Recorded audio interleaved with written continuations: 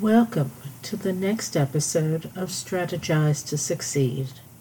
Selectively applying the strategies which we discuss each week will help you as you progress from conditions to opportunities to successes. In today's episode, we are going to deal with a somewhat different subject. With the word strategy in the title of this podcast series, every episode naturally deals with strategic decision-making in one form or another. However, in most instances, these strategies focus on business decisions, going into business, getting a job, keeping a job, working with others, making policy decisions, etc. Of course, at other times, the strategy deals with practical approaches to making better decisions for your personal life objectives. Today, we're looking at a somewhat different type of strategy. It is probably one of the most personal that can be had, and it is important to every single person on the planet, regardless of background or beliefs. Our focus is on cognitive reserves, what they are, why they are important, and how to get them. The term cognitive reserve came into existence rather recently, in the 1980s. As described in the U.S. News and World Report article, Can I Bank Cognition Now for Old Age? By Heidi Godman, quote, researchers noticed in autopsy studies that some older adults had plaques and tangles in the brain, the hallmarks of Alzheimer's disease, even though they hadn't shown any signs of the condition when they were alive, close quote. This same result was apparent with additional study, and it seems to lead to the concept termed cognitive reserve. This means the brain has the ability to take its networks and connections of neurons and adapt and apply them to age or age-related areas of the brain where some of the old connections have failed.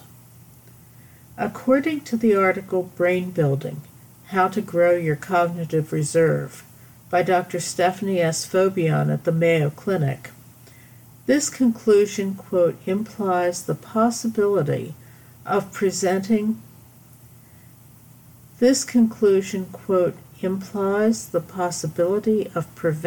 or compensating for cognitive decline by strengthening nerve networks and even building new ones through intellectual and social stimulation, close quote. But what does that really mean for you? A blog post from Brighter Minds notes that, quote, normal aging causes some gradual mental, cognitive decline. The ability to learn new information may be diminished, mental processing may slow, performance speed may slow, and the ability to become distracted may increase. Your brain's processing power and memory peak at the age of 18, but the brain's capacity for memory, reasoning, and comprehension skills can begin to deteriorate as early as 45, close quote. Now, you may find that projection to be somewhat bleak. However, there really is good news to be found. The concept of cognitive reserve, or perhaps more accurately referred to as the recommended approach of cognitive reserve, can, in many instances, preclude the overt debilitating symptoms of Alzheimer's and dementia from taking over one's life. The internal medical development of these diseases may still take hold, but with a cognitive reserve it may be possible to live with the diseases without having the life-altering symptoms of the diseases. Prior to discussing the actions which can enhance your cognitive reserve, there is one comment which must be made. It is very possible for a person to do everything correctly and still not obtain the results which they were seeking. That means that cognitive reserves are not a cure for Alzheimer's and dementia.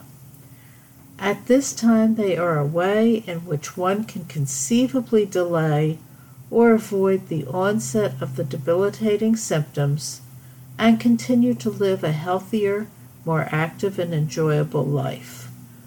With that being said, it would seem that if one has the opportunity to bypass the likely impact of Alzheimer's or dementia, it would be worthwhile to make the effort. So let's spend a few moments discussing the course of action which would be helpful to building up your cognitive reserves before you really need them. According to Ms. Godman, author of the U.S. News article, quote, "The idea is that challenging the brain may help stimulate and promote connections between neurons." Close quote.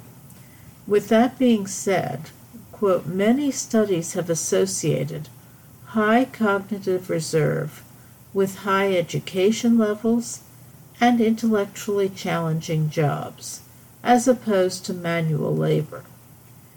People seem to have higher cognitive reserve when they have higher than average intelligence, brain size, and memory capacity." Close quote. However, that assessment is just one element. There are many additional steps which can be taken to help you to build up your cognitive reserve. The first area is quality and consistent physical exercise. Although there is no specific amount connected to banking the cognitive reserve, the established parameter for adults of 150 minutes weekly at a moderate intensity seems to be acceptable. The second important component of individual activity is leisure activities and social engagement. But this is not to be construed as laziness or vegetation. There is still an intellectual element involved.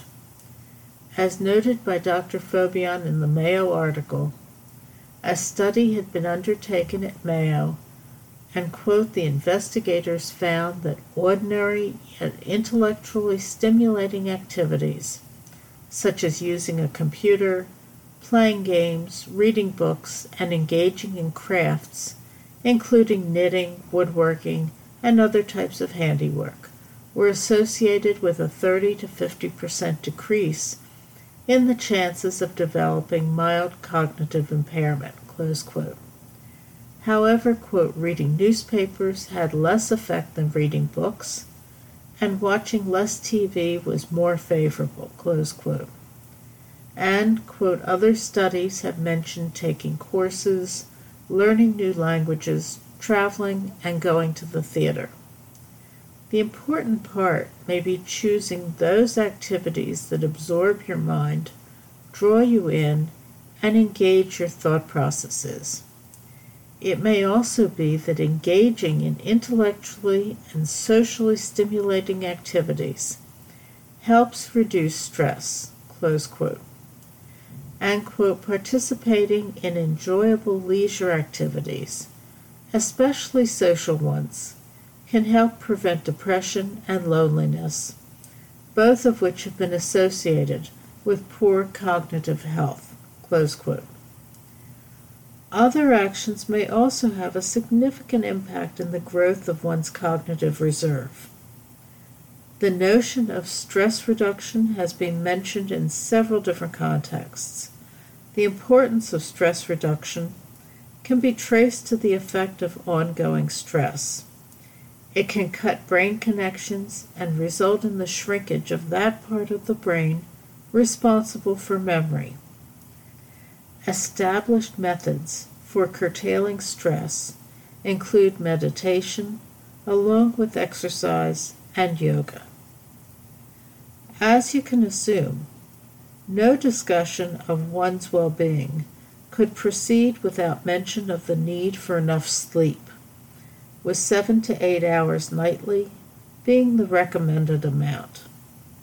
The importance of sleep is so significant that diminished cognitive reserves have been attributed to long-term sleep deprivation. Also fundamental to building up the cognitive reserve is a healthy diet. The plan which seems to be most advocated is the Mediterranean diet. The framework of this style of eating is composed primarily of fruits, vegetables, legumes, seeds, nuts, olive oil, and whole grains, along with some fish, poultry, and wine, and only minimal amounts of red meat and meat products. Such a well-balanced but high-protein diet can help to boost one's memory along with preventing brain atrophy. There are 4 additional efforts which you can make to build up your cognitive reserves, and, surprisingly, these are perhaps some of the easiest things that you can do, and yet still obtain the largest reward. Sustain a positive attitude throughout life, and with that, stop thinking that aging is a bad thing. If you do view aging in that light, you will create a self-fulfilling prophecy. You know the story. If you believe it enough, you will bring it about. Well, certainly, we are all going to age, regardless of what we believe. However, the issue is how we will age, the quality of our aging, and that is what you have the opportunity to partially control. Also, have a sense of purpose, and please don't wait until you qualify for Social Security to figure it out. Having a sense of purpose is the essence of having a meaningful life. Work on it early and often, and revise it and change it if you want. But don't let a day go by without considering what inspires you to get out of bed each morning. As you get older, reflect on some of your childhood hobbies and how much you enjoyed them and how they contributed to your development. And then, try them again. Now, I'm not suggesting that you put yourself into physical jeopardy with a contact sport. However, instead of playing to the max, maybe having a somewhat more gentle game of catch. Or, if you have a more serene hobby, like stamp collecting or fishing, you could explore that, and maybe learn a more difficult version of it, which could further expand your mind. Finally, embrace your creativity. Applied to whatever avenue you choose, being creative helps your brain to further develop and stay healthy, regardless of your age. This becomes another way to stay alive and alert. The point of all of these self-improvement steps is very basic. Science has taught us that applying certain lifestyle adjustments, most of which we are already aware of, can really make our later years healthier and happier. This approach is of such significance that it has become a very mainstream thought in scientific literature. And even beyond that, back in 2015, the World Economic Forum published 2 articles on cognitive reserves and brain health. Understandably, the perspective was global in its attention, and the need for appropriate steps to be taken is more profound in areas of the world with greater deprivation. However, the point was made that each individual has the ability to take basic steps, which can result in a life better lived. It would seem to be a strategy worth trying. Thank you for sharing your time today. Remember, your application of strategic decision-making approaches can result in more beneficial outcomes for you. both professionally and personally. Why not turn that process into your opportunity?